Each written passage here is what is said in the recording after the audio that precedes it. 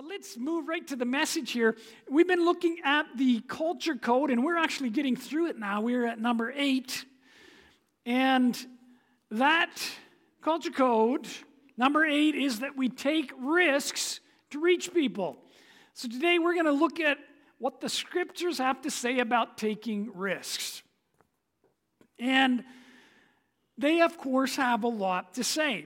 So our tagline on that was, we lead forward with innovation and calculated risk in order to reach people for Christ. Remember, the mission here at our church is that we exist to help people find and follow Jesus. And to do that, you will have to take risks. But let's look what God's word says, and it's going to be good. You see, according to Scripture, you must be willing to risk losing everything to follow Christ. Let's go right to it, and then we'll explain. Matthew 10, 37 to 39. Jesus is talking to his followers, and he says this: if you love your father or mother more than you love me, you're not worthy of being mine. Or if you love your son or daughter more than me, you're not worthy of being mine. If you refuse to take up your cross and follow me, you are not worthy of being mine. If you cling to your life, you will lose it. But if you give up your life for me, you will find it.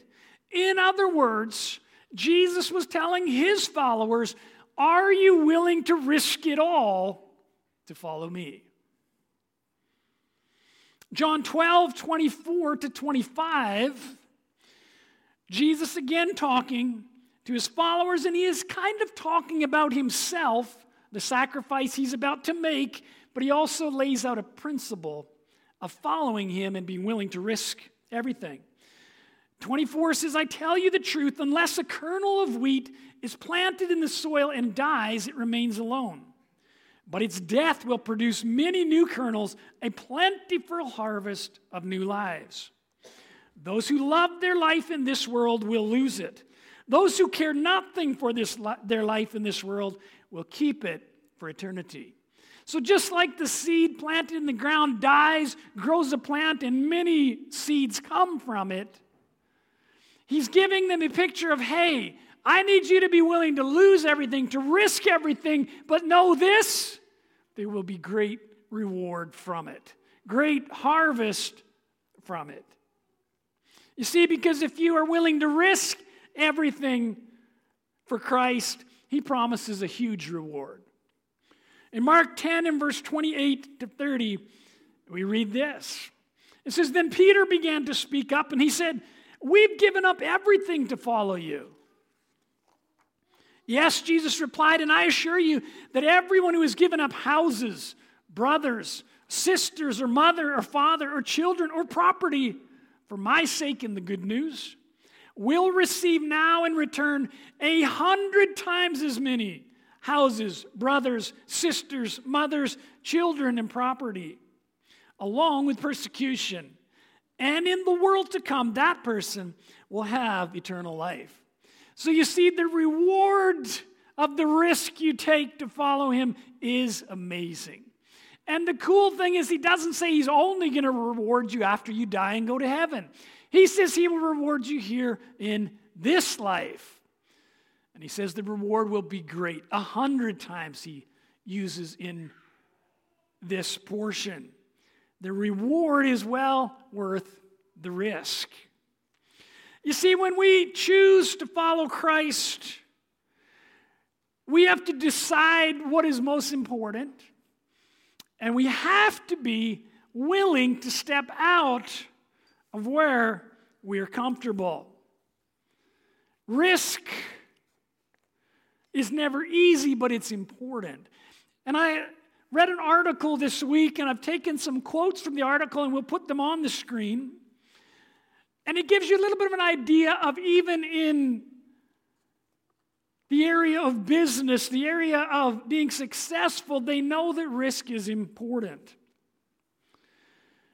And the article was titled, 5 Reasons Risk Takers Are More Likely to Be Successful. And you can put that in Google and you'll find the article if you want, because I'm actually not going to give you the 5 reasons. But I am going to give you some quotes from the article. It says, security is mostly a superstition. Life is either a daring adventure or nothing. That was a quote by Helen Keller. She was the young girl who was blind, deaf, and mute, and ended up doing amazing things. In the article, they said, actually, the entrepreneurs behind some of the world's most successful corporations have one thing in common. They've all embraced the positive potential of risk-taking. As an entrepreneur, you have to be willing to be brave, jump in, and take risks. Without risk, there is no reward. It's that simple. Most business owners must learn how to take calculated risks. It may not come naturally, but just like everything else, if you want to succeed, you will learn the trait. No risk, no reward. Here's another quote. Life is inherently risky. There's only one big risk you should avoid at all costs, and that is the risk of doing nothing. Wow. Doing nothing is a choice, and it's a bad choice. You see, doing nothing might be easier, but doing nothing leads to a life that's unfulfilled. If you want to do great things in your life for the Lord, if you want to do great things, you must be willing to take risk, and you will have to do something. Here's another quote from the same article. It said, one does not discover new lands without consenting to lose sight of the shore for a very long time. Now, I realize there's some of you here, you took great risks. You moved from your home country to Slave Lake, Alberta. And I often wonder if when you were filling the forms and you saw Slave Lake, that must have been a scary risk. We're going to leave our home for what? I just want to say thank you for doing it. We love you guys. But you understand risk, and you took it. Doesn't mean it's always easy, does it? But God says when you're willing to take risk, when you're willing to step out, there's great reward. Just like when they went looking for new lands and they sailed their ships from Europe, they headed off into ocean. Suddenly, at some point, the shore disappears, and you're on your way. Are you willing to take that kind of risk? Here's a great quote from Wayne Gretzky.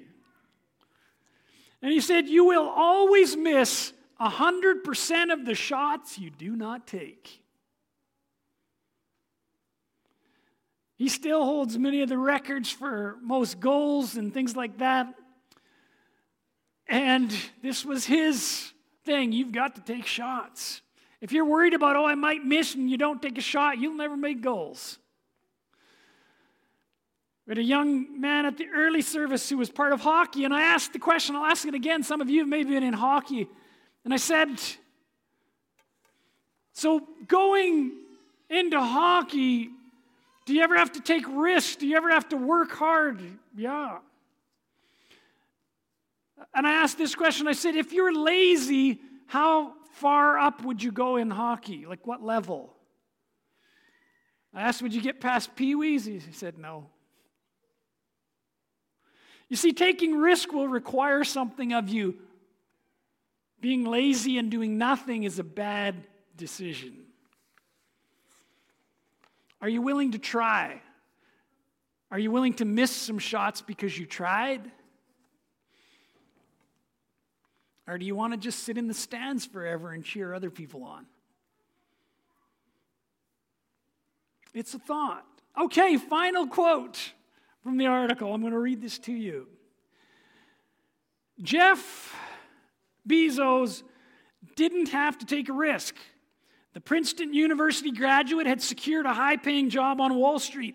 However, Jeff Bezos felt called to entrepreneurship, and in 1994, he risked it all by sacrificing his job in finance to found Amazon, which began as an online bookstore run out of his garage. Jeff Bezos' extraordinary story demonstrates how taking a leap of faith can lead to staggering success. I checked online. As of April 2021, he was worth $197 billion, making him the richest person in the world. And by the way, I checked last year where he was at, and his wealth increased greatly in 1 year's time. Thanks to everybody having to go online and use Amazon, I guess. But here's the thing. He took a sacrifice. He took a risk. He left a good-paying job to start something in his garage. You don't know what things God might have in store for you. And unfortunately, you will never know if you're afraid to take risk. We say calculated risk because you should allow God to direct you. You should use wisdom in the brain He gave you. You should research and check out how things work.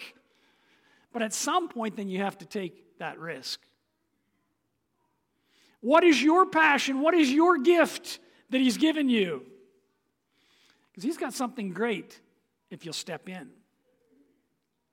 You see, faithful servants of God take risks to increase what He has given them and fulfill His kingdom purposes. Listen to some more scripture about God's people knowing how to take risk.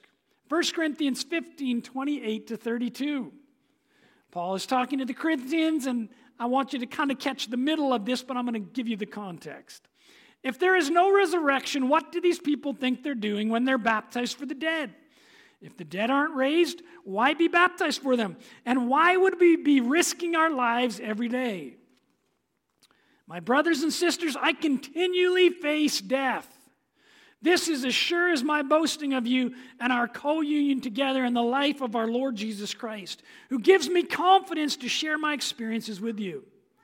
Tell me, why did I fight wild beasts in Ephesus if my hope is in this life only? What was the point of that? If the dead do not rise, then let's party all night, for tomorrow we die. You see, Paul was saying, I risk my life every single day to get the good news out. Are you willing to risk something to get the good news out? Are you willing to risk, well, somebody might think I'm strange, or they're going to think I'm different if I bring it up. They probably already think you're different, so go ahead, bring it up. Well, what if my friends don't like me if I talk about what I believe? Then they're not very good friends. Because if they can't respect what you believe, they're not actually a friend. If they're only your friend when you do what they want and act like them, they're not really friends at all, they're users. And I told you this before, user sounds a lot like loser. That's not a friend you need because they're not a friend. You find a friend who respects you for who you are and what you believe. That doesn't mean they're going to agree with you on everything, but they will respect you. That's a true friend. Choose those kind of friends. Friends who want to encourage you to go in the direction you're choosing. Even if they're not ready to go that direction, that's a true friend. In Acts chapter 15, 25 to 27, we read it again that in that time frame of the New Testament, they risked their lives to give the gospel. So after deliberation, it said, we're sending you our beloved brothers, Paul and Barnabas, who have risked their lives for the glory of the name of our Lord Jesus Christ, the Anointed One. They are accompanied by Judas and Silas, who we have unanimously chosen to send as our representatives to you. They will validate all that we're wanting to share with you. You see, they risked their lives to give the good news to others, which in turn allowed the good news to be given to us. You and I are here because people risked their lives. What risk have you taken lately to spread the good news? Now, I'm bringing this as risk in life to be successful, but also spreading the good news. What risk have you taken lately? I'm pretty sure you've not risked your life. Thankfully, we don't have to. But nothing great comes without risk.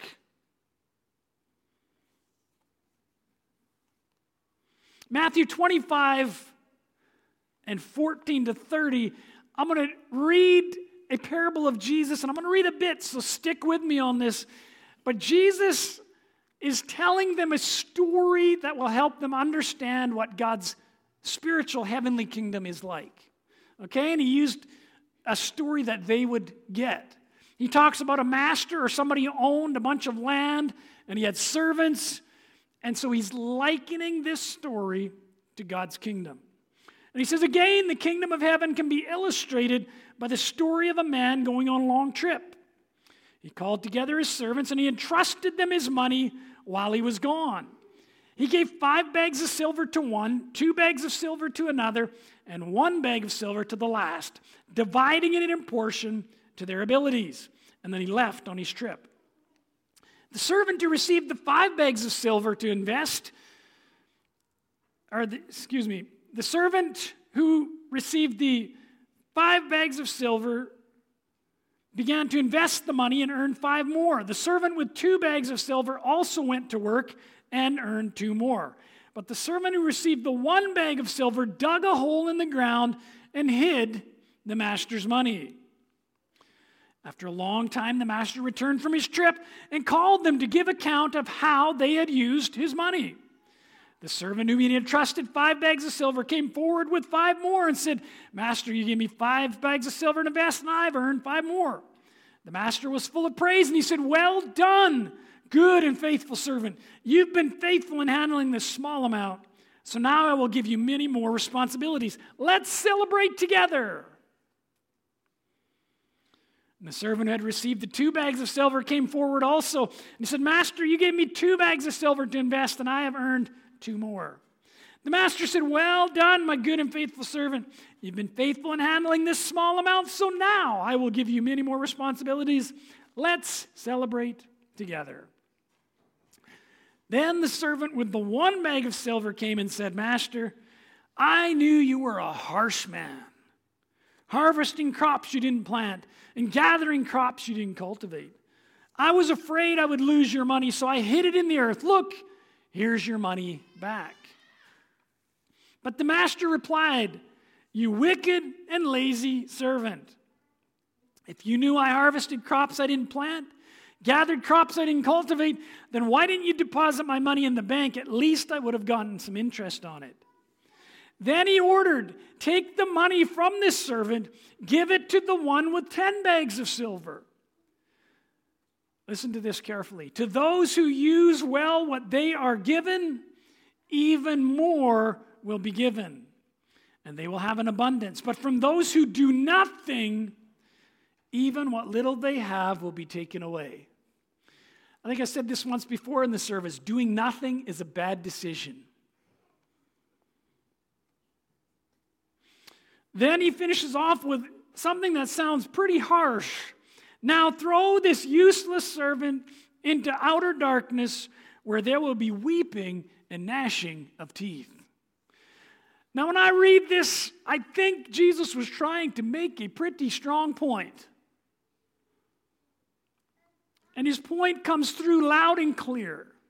You see, because Jesus truly is the master and we are his servants, and he's given each of us gifts and talents. And he wants us to use them to the best of our ability. And each of these people who did use them had to take a risk, didn't they? The first one, it says he invested. Anybody who's ever invested, you're taking a risk all the time when you invest. But calculated risk brings reward. It said the other one worked. Maybe he made a business and used it and increased. Well, if you've ever done business, there's some risk involved. You put out before it comes in. But the third one was called wicked and lazy. Now, he said he was fearful, and that's why he hid it. I want to say something to you this morning. He did not know his master. I believe that's why he was called wicked. He had no clue who his master was and what his master was like. He said his master was harsh and that his master took what wasn't his. Both of those are wrong. Jesus was likening this to the kingdom of God. God is not a master who takes what's not his. He created it all. and then he blessed them with it to use, of course it's already his. And he is not harsh. He's good and he's merciful. He loves people. If you have a wrong view of your God, you will be afraid to take risks. If you think God is going to smack you aside the head if you make a mistake when you're trying something for him, you won't take risks. And secondly, the master spoke to this servant because he saw something else, and he said, "You're also lazy." This is a tough one, but I have found out over the years, taking risk, lazy people don't take risk because it's hard work. Anybody who's ever taken the risk to build a business, it's hard work.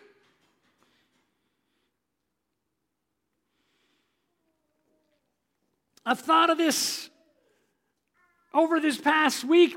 How do you help somebody who's lazy? How do you help somebody who's lazy but using other excuses for why they don't want to do anything? Because that must have been the case of this servant, or Jesus wouldn't have used that.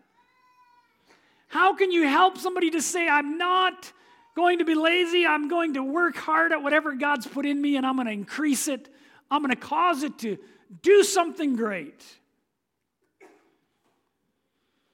I don't know if you've ever met someone who's lazy. Maybe you were lazy at one point in your life, I don't know. But I believe God can help any of us step out of a lazy attitude to, okay, I'm going to do this. And he helps us by correcting us. He loves us too much to leave us where we're at.